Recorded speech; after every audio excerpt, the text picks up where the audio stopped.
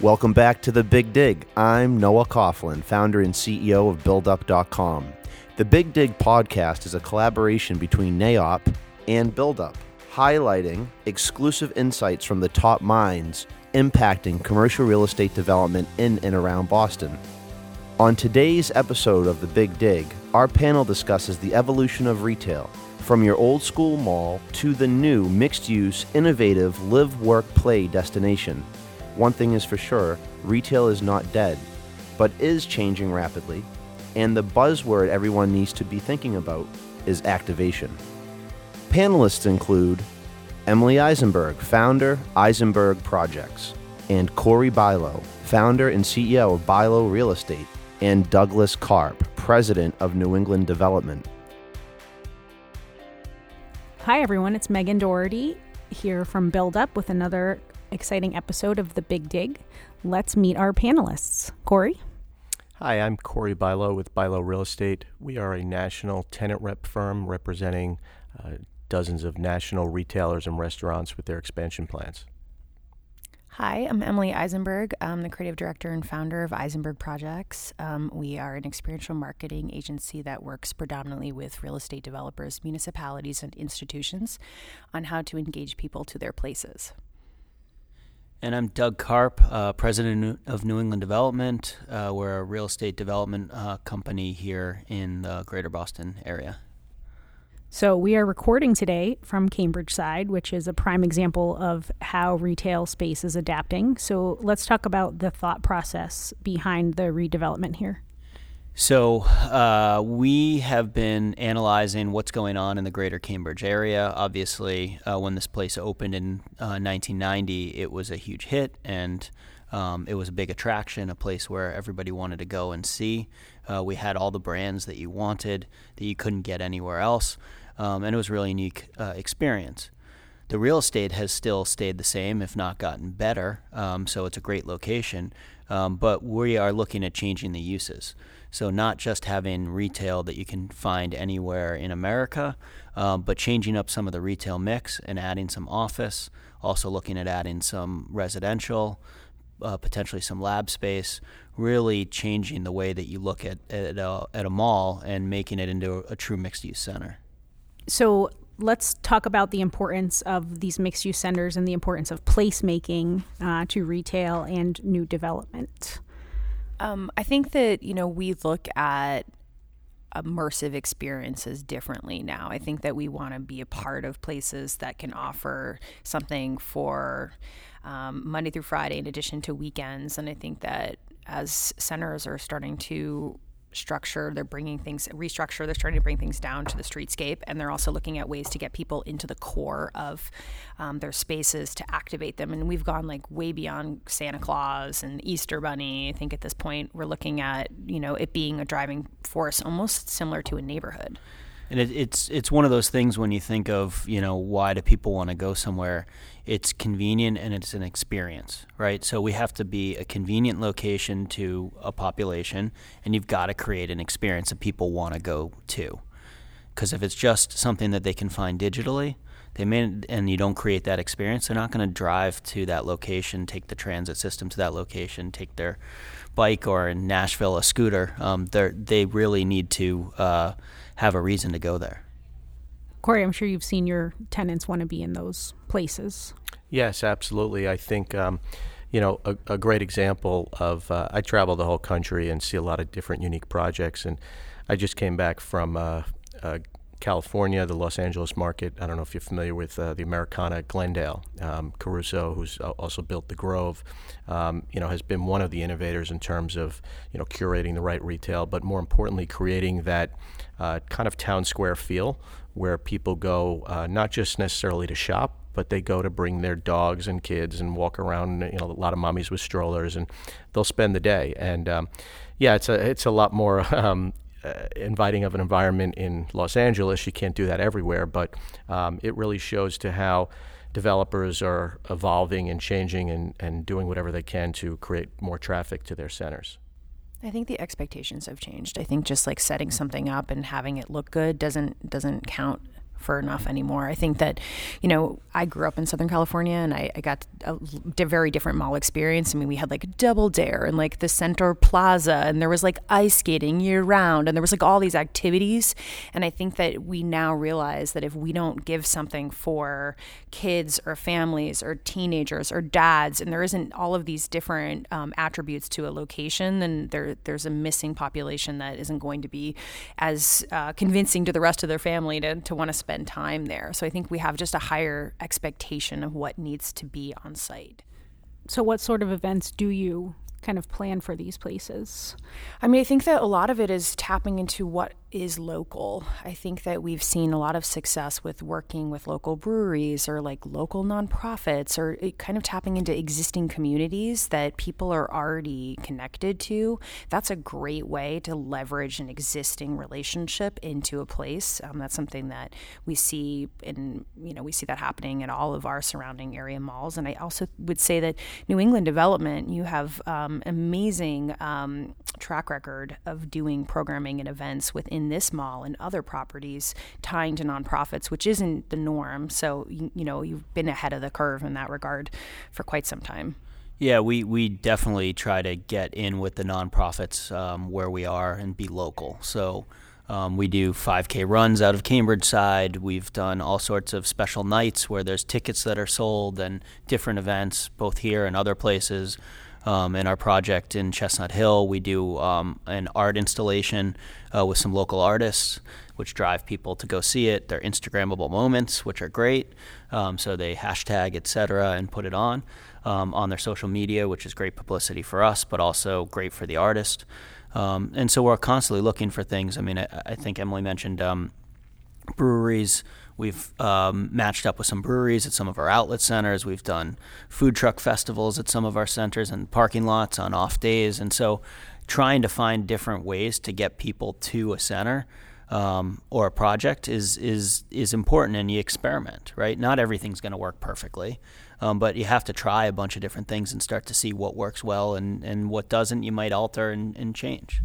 And we do a lot of trend forecasting in the space too, because similar to what we were talking about on the panel today, assuming that what's cool today is going to be cool tomorrow is not reasonable. We have to kind of always be a few steps ahead, because if there's 700 beer gardens in the city, then what's going to make ours at this particular space interesting? The beer is good, but is it exceptionally better? That's a good question. Well, and I think if you did it every day, a beer garden, it's not going to necessarily work that well at a shopping center, right? It's kind of, you make it a big event, something, and you market it both traditionally and online, and people show up. So, right, and I think what's also important are the good landlords now are doing a great job of curating their centers and finding that merchandising the center is a lot more important than necessarily getting the highest rent or the best credit tenant. In the past, you'd see these really traditional strip centers with CVS or a Walgreens and a bunch of banks and not exactly the most exciting tenant mix. Doug brought up Chestnut Hill. I live in the area there. It's a great example of how they've really done a great job of complementing one tenant with another. They're in touch with what the customer needed there. There was a need for a high-end fitness facility when the one across the street had closed. So people go to Equinox. You see the women going to SoulCycle. Then they go to Sweet Green to get their lunch. Then they may go and do their urgent care visit on the way out, and then go to Wegmans. But anyway, I think merchandising the center is become paramount to keeping a center successful. So that brings up the point of anchor tenants. And as you were talking about in this Chestnut Hill location, Doug, you said having these core anchor tenants like the grocery store and the healthcare facility has allowed you kind of maybe some flexibility with the other tenants? Yes.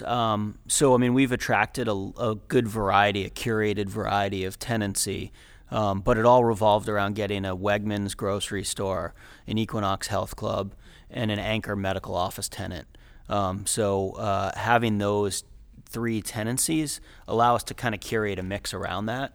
We always say we try to go with a health and wellness theme, so we're trying to do that. But it's also about convenience. So, there's a Starbucks and there's a bank, but there's a Sweet Green and a Soul Cycle. There's an Anthropology. I mean, we've got a little bit of everything for everybody, and tried to make it a real community local center. So I think we also want to touch on this other trend we've seen now of the reverse migration of e-commerce back into brick and mortar stores, and why they're finding the need to actually have a physical presence in a shopping center. So I might touch this and then hand it to you like a baton, because I'm usually the entry point for a lot of small, like when e-commerce starts, we do a lot of pop-ups. So we've done a lot of projects with like Lunya or like LaFleur, or like some of these brands that are just testing out the market before they actually get ready to go, so they can start to anticipate what kind of sales, what kind of brand awareness, what kind of traffic they're going to get. And I think that one thing I've learned that's been super interesting in the pop-up realm and in the short-term realm is that showroom models where people can actually go and look and touch and feel is it's too similar to shopping online, because you don't actually get to experience get that satisfaction, that immediate satisfaction that we're seeing that a lot of brands are even when they pop up, are doing more traditional retail concepts, even if it's just for a very short term, and then starting to like figure out what their blueprint or their footprint's going to be like before Reformation pops into 6 or 7 long-term leases. And by long-term, I mean 3 to 5 years. Yeah, I think what's happening, you see the trend among a lot of digitally native brands, is that they realize that retail is not, again, just about making the sale at that moment within the store. They're opening a physical store is a brand building opportunity for them, and it's a customer acquisition opportunity for them. With a lot of the brands that I've seen online, they're finding out that most of their customers are the younger generation, the millennials, because that's who's used to shopping online. And it somewhat becomes self-fulfilling. A lot of them tell me, "Oh, my customer is 28," because that's really who they're marketing to. Because these companies don't have the advertising and media dollars to do any massive ad campaigns and marketing, so they're doing social media marketing. So if you're over 50 or over 60, you're probably not familiar with 90% of the cool digitally native brands, because you're not on Instagram every day seeing what's new.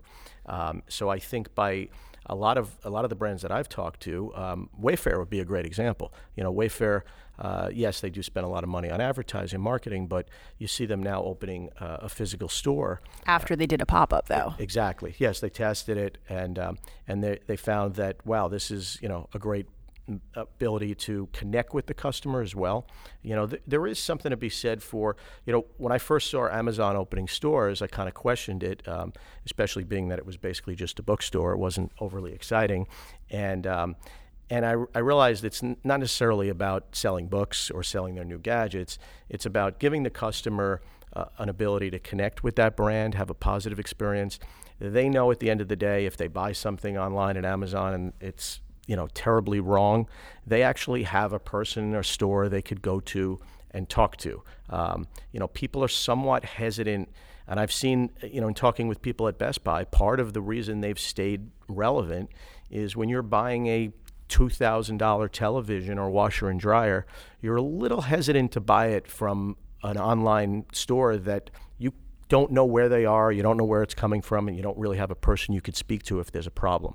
So I think physical retail is still about good old-fashioned customer service.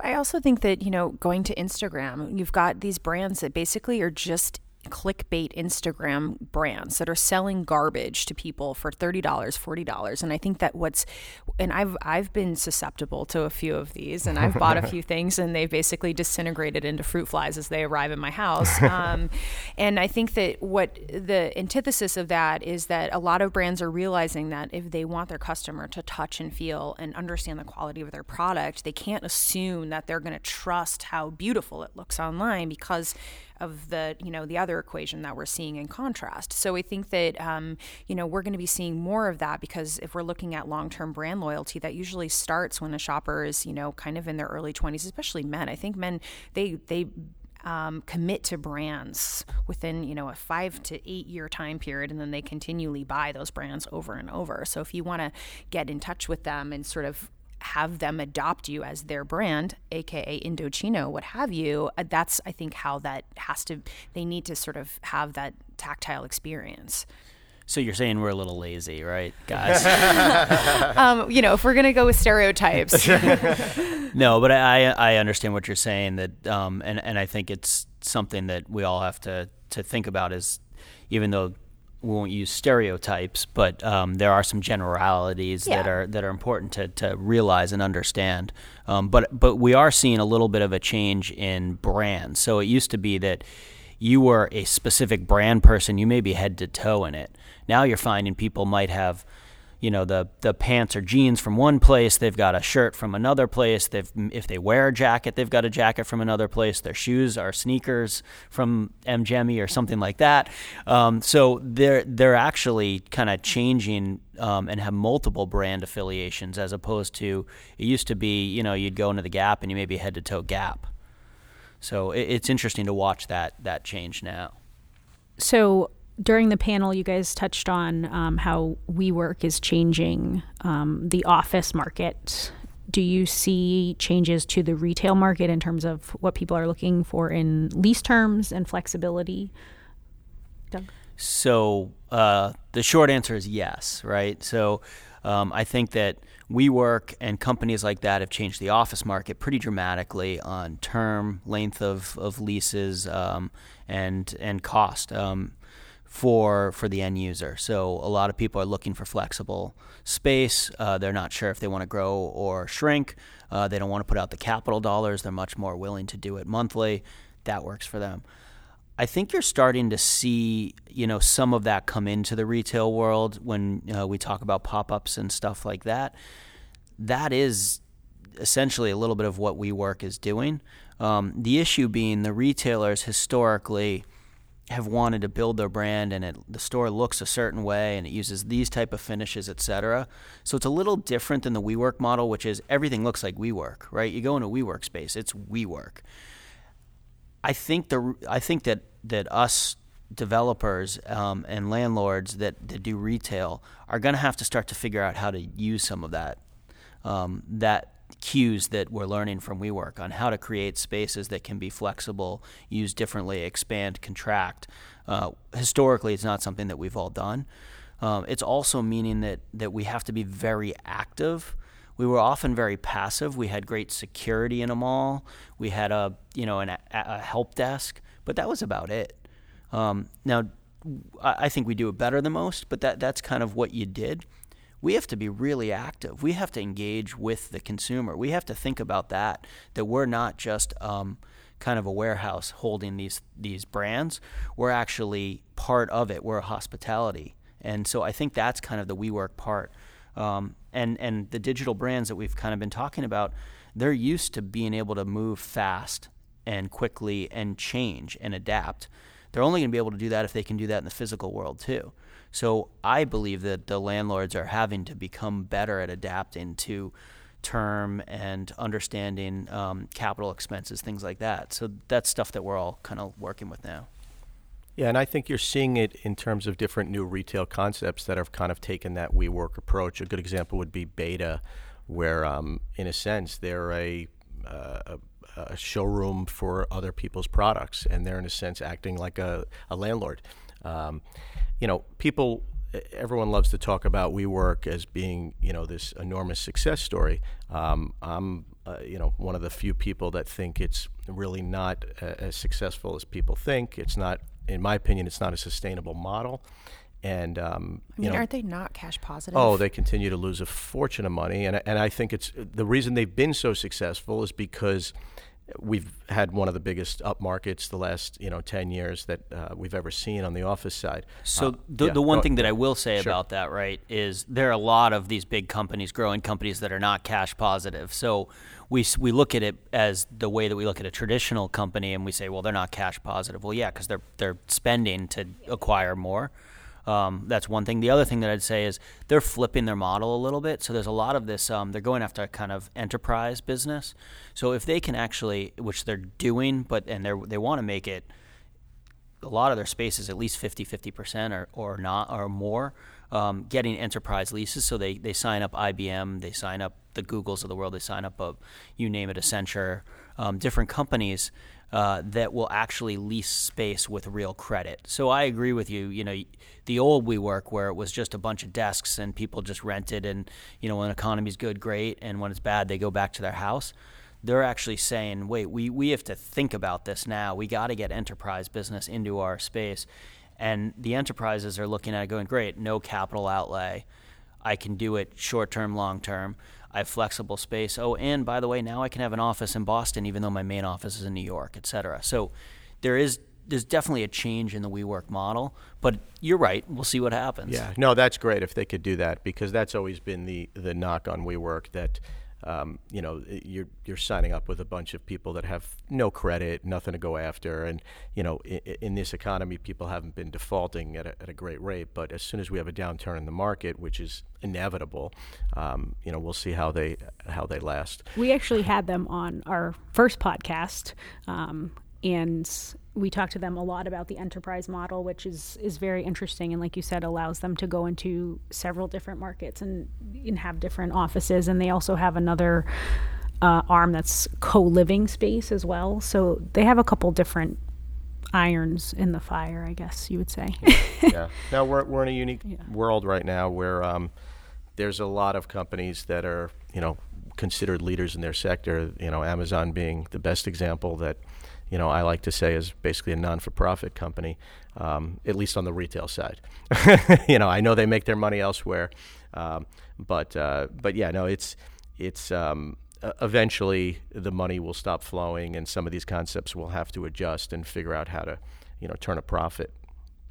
So let's bring it back to retail, and just if all of you kind of wanted to touch on what you think the future of retail looks like. Sure. I think, you know, being that I do work all over the country, there's a vast difference in what's going on both coasts compared to the rest of the country. You know, if you look at the marketplace from D.C. up to Boston, and probably from San Diego up to San Jose, San Francisco, it's a different world. You know, there are little pockets in South Florida and Chicago and Dallas that, you know, are also seeing tremendous growth and strength in the retail side. But for most of the country, that's built around commuter cities that don't have people necessarily living like we do here in Boston, living, working, shopping, all in the city. They're suburban-driven retail markets with the old traditional malls, you know, anchored by a Sears or a Penny's. And those are the malls that when people talk about the retail apocalypse, that's really what they're referring to. You know, there was clearly that, coupled with the enormous amount of power centers that are fueled by these category killers that are, you know, slowly one by one falling by the wayside. And it's becoming, you know, more obvious that you don't need to be 40,000, 50,000 square feet to have every single type of screwdriver, every type of baseball glove in your store. People are finding that, you know, we could be effective operating out of 10,000 feet, have our core assortment, and be able to ship everything else online. And that's going to dramatically change the landscape.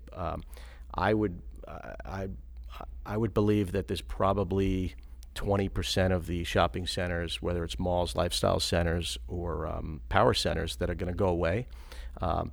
You know, those that are good, generous. Yeah, those that are good real estate, such as Cambridge Side Galleria, where you could reinvent yourself and add effective mixed-use elements, office, condos, you know, different restaurants, entertainment concepts. Those malls, we're seeing it. You're seeing it everywhere. Where I'd say the top 50 malls, you know, it's ironic because the top 50 malls are probably as successful as they've ever been. You know, you look here in Boston, the Prudential Center. I've got half a dozen clients that want to be in the Prudential Center and can't get space. So that gives you an example of, you know, the strength of a good project. But again, that's unique to these wonderful cities like Boston. But for the rest of the country, I think it's going to get a lot worse before it gets better. I mean, I think the coasts are going to be in a different position than some of the middle kind of suburban box stores, as we all love to talk about. I've done a lot of work with Westfield and Macerich and seen how they've also tapped into highly localized strategic planning, in the sense that they bring in kind of like hometown hero retailers alongside these really important nationals. And I think that that's something we're just starting to see here in Boston and in other urban centers that I feel like is kind of trickling over from the West Coast. And I think part of that is creating something that feels more unique, and it gives you a reason. You can differentiate each location from each other, seeing that there's potentially something new or something cool. But I do think granted, I know that the main focus we're talking about being here with you, Doug, is malls. But I think that, the retail in general, we have a lot of other things that we sort of need to scratch our head on. I mean, I do a lot of work on Newbury Street right now. And, we've been working on Newbury Street for 5 years. I have 46 ground floor retail spaces that are open, totally empty. Now, I know that there's a litany of reasons why that is the case, but obviously we don't have one owner. We do have a couple large players in the game, but I do think that when you think about the irony is, when the rest of the country thinks about the shopping experience of New England or thinks about the East Coast, they picture the Sohos or the Newbury Streets as these really lovely kind of spirited places to go. And as with that many vacancies, we don't know what that future is going to look like. And in a lot of ways, the irony is that the malls have a bigger advantage because they can kind of control the narrative, and they have the curatorial ability to create something that is highly specific and special for that place, where a lot of these downtown main streets and these kind of more infamous, like charming retail districts don't have that luxury. And I'm curious to know what's going to happen to those 1,200, 1,500 square foot spaces. Well, and I think something that you both have hit on is curated local is going to be important, and it is important, right? And so even the national brands, right, they need to think locally more. When you look at what the legacy brands always did, is someone in an office in New York was making all the decisions going forward, and what was being sold in the store. The manager had like very little input on it, both marketing-wise and for merchandise. That's got to change. It's starting to, but it's still not really there yet. And I think that will be a big change in retail, not just local tenants that are local guys, but the national brands, if they're going to actually exist. They've got to understand each market, because as I think both of Emily and Corey were saying, was that it's different everywhere you go, right? So I was in Nashville for a conference recently, and that's different than Boston, which is different than Florida, which is California, Midwest, et cetera. I mean, we've got places all around. The consumer is totally different, and they're looking for something different. So I think that's going to be the future of retail. The other thing that I was just at a conference in Nashville, and the big discussion that opened the conference was about AR and artificial reality. And so where is that going, or augmented reality? Where is that going? And they were just showing different examples of how that's going to be used in malls, downtowns, municipalities, et cetera. I mean, there's just going to be ways to use these pop-ups that'll be virtual too in your centers, that you'll only be able to see using your phone or glasses at some point. And we all think, that'll happen, 20 years from now. It's happening now. So the reality is, like, Burger King did a thing with their app where if you actually take their app and if you put it over an ad from any of their competitors, it goes on fire, and then you get a free Whopper. Okay. Game of Thrones just did something where if you use, I think it was Snapchat, if you use their Snapchat thing, on the Flatiron building, the big dragon comes down and starts snowing, and it says Game of Thrones. They got paid, I think, $1 million for that. Snapchat did. Did Flatiron building get money from it? So there's going to be this whole new kind of air rights thing that's going to be going on, which is going to be tied into retail and just development in general, that we're all going to have to watch and understand. Because if you read anything from Apple or Google or Amazon or any of them, they're all talking about it. that this is really the future, and it's going to be using the physical and the digital, and that's going to really be the combination. So I think retail is going to have to go that way, and it's already happening now. All right. Thank you guys all so much for joining us here on The Big Dig. Thank you. Thank you. Thank you for listening. If you enjoyed The Big Dig, please subscribe at the iTunes Music Store, Spotify, or SoundCloud. The Big Dig is a collaboration between BuildUp.com and NAIOP, Massachusetts. To learn more about joining Massachusetts' leading commercial real estate development association, go to naiopma.org. For more information about joining the show, you can email us. Any inquiries, thoughts, or feedback for new suggestions, we welcome all input. Info, INFO, at buildup.com. That's INFO at BLDUP.com. And to stay on top of all market news, information, and real-time happenings with new construction and real estate development, go to buildup.com. That's BLDUP.com. I'm Noah Coughlin. Thank you for listening.